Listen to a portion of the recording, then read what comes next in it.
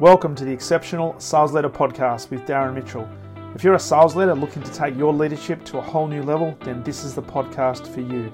We'll be exploring tips, techniques, and strategies to help you take your leadership to the exceptional level and allow you to enjoy more money, more meaning, and better sales results.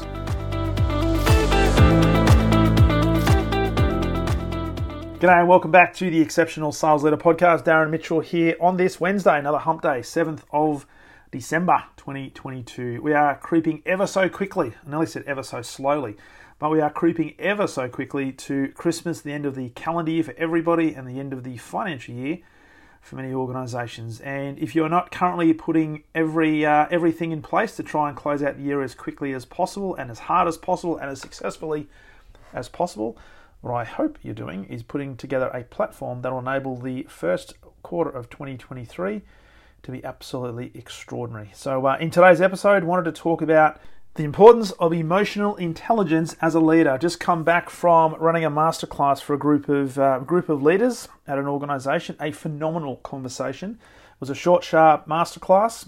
Had 20 odd people in the room and lots of energy. And we talked about the power of emotional intelligence and how important emotional intelligence is to us as leaders, particularly as we lead a team through towards the end of the year and leading into the new year, but also when it comes to change. If there's one thing, and I'll just call the bleeding obvious here, if there's one thing that is absolutely certain as to what's going to happen over the next 12 months, it is that things are going to change and things will not stay the same. Now, for many leaders, that's a real challenge. And one of the things we talked about today is many leaders in this particular organisation, and I'll say this respectfully, are stuck in the old world. Their mindset is right now thinking about, well, nothing has actually needs to be changed. Nothing is broken, so why do we have to change? And why do we have to embrace new ways of doing things? Why do we have to embrace new technology? Why do we have to bring new people into the organisation when the people we've got can do the job just as well as anybody can? And it's a really interesting conversation that we had today because we realised, and they realised that, you know what, they can't stop change. All we can do is start to think about how we best adapt to change and embrace change. And it's a really good lesson for leaders, particularly when it comes to the example we set. And I talk all the time about leadership and how important it is to role model excellent behaviours and be really conscious of what you stand for and what behaviours you want to be demonstrating, because your team are always watching your every move. And so today I wanted to talk about, in this context, emotional intelligence and why it's important for leaders when it comes to embracing change. Now, for every single conversation I have around emotional intelligence, I start the session with a question. And that question is, how do you define emotional intelligence? What is emotional intelligence? And at its core, emotional intelligence is the ability to be able to identify, first of all, and then manage your own emotions and also the emotions of other people. Now, when I share that definition with teams, often I'll get asked the question, hang on, can you actually manage the emotions of others? And the answer really is no, we can't. We can't manage the emotions of other people. We can influence potentially the emotions of others. But I think from an emotional intelligence point of view, it's more a case of being aware of the emotions of other people and how those emotions may play out in the actions and the behaviours that they take, and therefore in the results that they get. So really at its core, it's about us as leaders thinking about, can I identify my emotions? And can I, based on that identification, can I now regulate those emotions and utilise those emotions for good and not utilise those emotions for not so good or for evil? And so every conversation I start to have with leaders around this leads to, or describing, what are the components or what are the categories of emotional intelligence, because it's very easy at a surface level to say, well, hang on, it's just about your emotions. If you identify your emotions and then you can regulate your emotions, isn't that all there is to it? Well, that's a really simplistic view and is a very surface level view. We need to go a little bit deeper, because in today's podcast, I want to talk about the 4 key components of emotional intelligence, talk about emotions and give ourselves permission to feel, but also think about all of us going through some level of change. What are some things we need to be conscious of? And certainly as leaders, what do we need to make our team conscious of to help them through any change that might be happening? Now, sometimes as leaders, we might be dealing with change with our team in the workplace, but also there might be a lot of stuff happening outside of the workplace that is leading to change for the individuals in your team, which does, by the way, have a possible impact on how they perform at work. So our leader's responsibility is to, I guess, lead the whole person not just lead the work person. So being conscious of some of the stuff that might be happening in people's lives outside of work when it comes to change and how that might have an impact on their ability to be effective at work. So we'll talk about a change curve as well. So firstly, let's talk about the categories of emotional intelligence. Now, if you've read information about EQ, you probably have heard of the name Daniel Goleman, and Daniel is an author and psychologist and probably world-renowned in terms of his research and the information he shares around emotional intelligence. Now, what he talks about is the 4 elements or the 4 categories of EQ, and this is really, really important for us as leaders to understand and leaders to implement and be aware of. So the first one is self-awareness. So as a leader, how self-aware are you? What level of self-confidence do you have? What sort of emotional awareness do you have? And are you in a position where you can recognize, label, and then regulate your emotions, but also recognize that based on those emotions and sometimes the behaviors that you demonstrate based on those emotions, how does that impact other people within your environment? So how self-aware are you? Now, I was reflecting on this today, and there's a number of people within my sphere of influence who, when I look at it, and this is not being disparaging at all on these people, but they simply don't have a high level of self-awareness. Now, I would even argue that perhaps they don't know how to label their emotions, or they don't know how to regulate their emotions based on the situation that they find themselves in. So there's almost like a disconnect between how they're acting and how they're behaving and the situation they find themselves in. So for other people looking at that, they think, wow, that's a bit of a strange thing that's happening. I wonder why that person's choosing to do that. So the first thing we need to be really conscious of is having a level of, and a high level of self-awareness. Now, with that, if we can regulate our emotions and recognize our emotions, we then need to get really good at this thing called self-management. And that is, how well do we get on with other people? How well are we at controlling our emotions or regulating our emotions? Are we very intentional in terms of our behaviors, and can we adapt based on the situation that's in front of us, but not have our emotions take over those actions? And there are so many examples that I've seen, and even the last week, there's been a lot of examples I've noticed leaders feeling a certain way, but then just reacting to the situation that they find themselves in and not actually regulating their emotions and then being intentional with their actions, and they end up getting a result that perhaps in the cold light of day they didn't actually want to get, and that creates a whole host of other problems. So as a sales leader in particularly as we get to the really pointy end and the really crazy end of the year, really, really important that us as sales leaders can actually regulate our emotions and be intentional with the actions that we take. The third category is social awareness. So this is all about empathizing. Can we as sales leaders observe what's going on, but also read between the lines? Because sometimes there'll be conversations that are being had, and the physiology, the body language, and sometimes the energy that's being demonstrated in those conversations will tell a completely different story. So the social awareness part is, can I actually read what the big picture is? Can I actually think about what and hear what is being said, but also understanding what is really being said? So it's almost tapping into your intuition or your intuitive faculty and really thinking about, okay, I'm observing this is actually playing out in front of me, but what actually is the real message here? And that is a unique skill that great leaders can develop over time. And it means that, when they develop their high IQ muscle in social awareness, it can make the difference that makes a hell of a difference.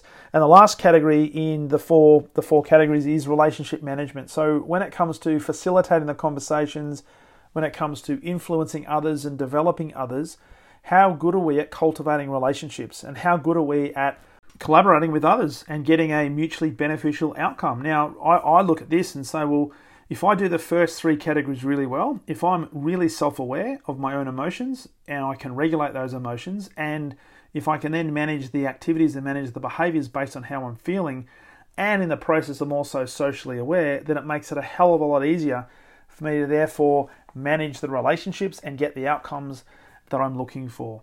So one of the things around all this is when you ask people how they feel, and I asked the group today, how do you feel? When somebody asks you how you feel, how do you normally respond? And it's interesting that no matter which group I go and talk to, every single group comes back with the standard surface level responses, and you'll hear things like great, good, okay, not bad, and sometimes you hear people say fine, but most of the words we use to describe our emotions are very basic and very common used words. Now, I introduced the concept today of permission to feel, or what's known as a mood meter, which comes from the Dr. Mark Brackett. And Dr. Mark Brackett has done a huge amount of research, particularly with kids, and he's done this in the UK, in and around emotional intelligence, and introducing this into schools and primary schools in particular, helping kids to better articulate what emotions are that they are feeling so that they can then, first of all, identify them through the articulation and then be able to regulate them through specific strategies. Now, God forbid we need this, because I've got to say that as a leadership coach, there are so many people I walk into and I work with who don't necessarily have a high level of EQ, and yet they're the first people to say, yeah, I'm very emotionally intelligent, I'm completely in touch with my emotions, and I can control my emotions in the situation when it needs to be controlled. Now, I call BS, because the most people are at the mercy of their emotions and at the mercy of other people's emotions as well. The great work that Dr. Mark Brackett's doing is he's teaching kids how to regulate and how to recognize these emotions and giving them permission to feel whatever the emotions are. Because one thing we need to understand is emotions are transient. That means they come and they go, which means, according to the law of polarity, we can't really experience ecstasy without knowing what it is to feel despair. So there's always going to be opposites. And the permission to feel part, which Dr. Mark Brackett's putting in place in schools, is giving kids permission to feel the emotion that they're feeling, but being able to recognize that and then emotionally regulate that. And think about, how can I use this emotion for good and not for evil? And the interesting thing out of his research is there's over 16,000 words that can be used to describe feelings or emotions. And yet we as humans, we as adults in particular, simply use good, not bad, great. We very rarely, if ever, hear anybody answer that question, how you feeling, with, I am quintessentially unbelievable and only getting better. And if they did answer like that, somebody would be looking at them as if they're a complete alien. So the key message here, as we move into the change part of the conversation, is be really clear on what the emotions are that you are feeling and be able to recognize those and then be able to regulate those. And that is through being self-aware, being able to self-manage, being able to socially be aware, and also be able to manage relationships in an empathetic way.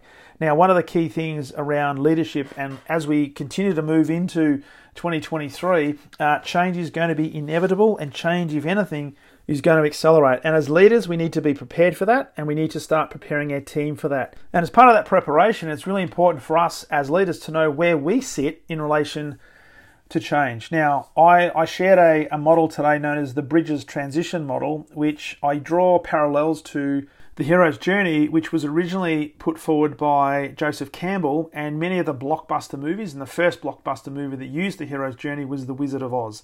And essentially the hero's journey, of which we're all on one, is a series of 12 to 14 steps, which starts in what's called the ordinary world or the old world and ends up in a new world or a brand new beginning. Now, the transition curve or the transition model has three key stages. There is the endings, which is classified, or as I classify, as the old world. You got the neutral zone, which is often classified as like the transition lounge, or in the hero's journey, it's the threshold. So crossing the threshold, which is the gap between the old world and the new world. And then you've got the new beginnings, which is the brand new world. Now, when things happen, and sometimes when you talk about change and ask people about change, particularly around their appetite for change or how they view change, many of them put a cross up and say, "Oh, don't come near me. I don't want to change anything. I like things the way they are, because if nothing's broken, then why do we need to fix anything?" But we all know, and particularly in sales, we need to continue to evolve and we need to continue to change, because if our philosophy is there's another level of performance to get to, there are more results and better results and higher results that we can achieve, then it stands to reason there has to be some form of change that we go through. Now, sometimes when people are forced to go through change, sometimes that change has been placed upon them, and therefore they're not necessarily expecting it, and therefore they start to react accordingly. And this is why emotional intelligence is such an important thing, because nothing really has meaning until we allocate meaning to it. So for many people, change is externalized, and people like to blame others or blame circumstances outside of themselves for the change, and therefore they're enabling themselves to feel a little bit more secure because their need for certainty is so strong. Now, when it comes to any form of change, and in this particular organization's case today, there's an organizational structure that's coming in that's going to impact that particular organization. And for some of them, they are going to be sitting in the ending, the old world. They want to remain in the old world. So the first emotion that might be felt is an emotion such as denial. They're actually denying that this is actually happening. They can't believe that the organisation has made the decision to make the changes that they've made. And so some of the emotions that might stem from that could be a level of shock, it could be a level of anger, and it might also be a level of fear. And sometimes that fear, particularly when there's an organisational structure or when there's like a merger and an acquisition, sometimes the fear is, oh my God, what's going to happen to my job? So very quickly, people can go from having a business-based outlook or a team-based outlook to having a very individualistic outlook in terms of what's going to happen to me. So the first emotion or the first category might be in the endings, there might be a level of denial. Now, as we recognize that this change is here, this change is going to happen and we can't prevent the change, it might start moving towards a thing called resistance. And with resistance, there might be a level of frustration and there might be a level of stress that starts to get created because of the resistance. And we're trying to think about, how can I resist this change? How can I delay this change rather than how do I embrace this change? And as leaders, if we are demonstrating some of these emotions, then just think about how that's going to play out for our team. Because as John Maxwell always says, the law of the lid says that if we're at a certain level, then our team cannot be anything but a level below us. So be very careful in terms of the emotions that we are demonstrating when we're going through some form of change. Are we as leaders in the denial phase? Are we as leaders also in the resistance phase? Now, they're the two key emotions that most people are going to feel when it comes to the old world or the endings part of the transition curve. Now, in order to get to the new beginning or into the new world, we've got to cross the threshold. And for many people, this is a very difficult step to take. And this is why I call it the transition lounge, because it is a neutral zone, but it's also a place where there's a lot of uncertainty. And for many people, a lot of ambiguity. And you can almost have one person or people sitting with one foot in the old world, hoping that things will go back to the way they were, and one foot sitting in the new world, hoping they don't have to take the bigger step and jump completely into the new world, hoping that through some sort of process of osmosis, things will just work themselves out. Well, it very rarely, if ever, happens. So one of the things as a leader, we've got to understand that change will happen, and we've got to embrace change and look at the positive side and focus on the things that we have control. And as leaders, we've got to show by example, and that takes us into the new world by jumping across the threshold into the new beginning, which for many of us, just so we understand this, it may be the unknown. We don't know what we don't know, and it's completely outside of our comfort zone. But as good leaders, what we'll do is we start to explore, and some of the emotions that might come into this when we start to explore is you might have a level of curiosity. We might now be looking to learn new things, maybe taking on some new skill sets, looking at some new tactics and some new strategies, and maybe, just maybe, some new opportunities. There might also be an opportunity to be more creative, and we start to develop a level of acceptance to say, you know what, this is not as bad as I perhaps thought it was going to be, and how can I start to embrace that? Now, as you continue to move into the new beginnings, you end up getting to a position where you start to get committed to the new world. You now realize that the new world is not as bad as perhaps you thought, and in fact, it's going to offer a lot of opportunities. So there becomes a new level of hope and a renewed sense of energy and a renewed sense of purpose. And when that happens, as leaders, we look back to the old world, and sometimes we're going to think, my God, I can't believe we spent so long in the old world. We should have actually come to the new world a lot earlier. Now, a really important point here for us as leaders is you may still have, even though you are embracing the new world and the new beginnings, and you can see what the future is going to look like, and it's a lot brighter, you may still have a lot of people that are hanging on for dear life in the old world, not wanting to let go, hanging on to old habits, old methods, old methodologies, old thinking. We need to encourage them as much as we possibly can to step across the threshold into the new world, but also support them as they cross that threshold. And that means we need to be really, really emotionally intelligent, be aware of the emotions that these guys may be feeling, but also say, hey, it's okay. Give them permission to feel that, but give them the support. So as a leader, this is a really important topic for us. It's a really important responsibility that we have, particularly when it comes to change, irrespective of the type of change, whether it's change that's been imposed upon you, whether it's organizational change, whether it's something you're leading proactively in terms of the change. We've got to recognize that change is inevitably an emotional journey for most people. So as an emotionally intelligent leader, we've got to recognize our own emotions first, but also to recognize the emotions that our team are experiencing and lead them through the transition model, encouraging them to step into the new world, knowing that they're going to have your full support in the process. So I trust that message helps. It was really, really eye-opening for the team today, and it really came down to them taking responsibility for where they're at, them recognising the change for what it is, but also getting really dialed in on what the emotions are that they are experiencing and thinking about how can they use those emotions for good and not for evil. So with that said, I trust that hits you at the right time, and maybe it's a message that you just need to hear because there might be some stuff that you're going through, or in fact there might be some stuff you're about to go through that this message may help in the transition from where you are to where you're going to end up. So I hope that is a helpful message. And as a quick reminder before we wrap up this particular episode, when you are ready and when you are committed to take your leadership to an exceptional level, and in the process helping your team become extraordinary at what they do, love the opportunity of having a conversation with you and potentially working with you one-on-one to help you drive that accountability and let you fast-track that development over the next 90 plus days. To do that, go to leadwithdarren.com, pick a time, we'll jump on Zoom, have a conversation about where you're at, but also if you want to get directly to me, send me a text message at 0412 33 554. If you're outside of Australia, calls +61 412 33 554.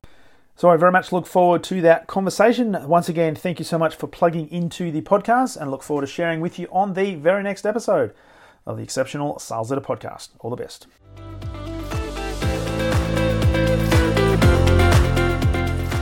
Thank you for listening to the Exceptional Sales Leader Podcast. I trust the information in this episode has been helpful in your journey towards becoming exceptional. And remember, please take the time to rate the show, subscribe to the show so other people can find it, but also if I can help you, jump on my calendar, go to leadwithdarren.com and let's have a conversation about how I can help you along your journey to being exceptional.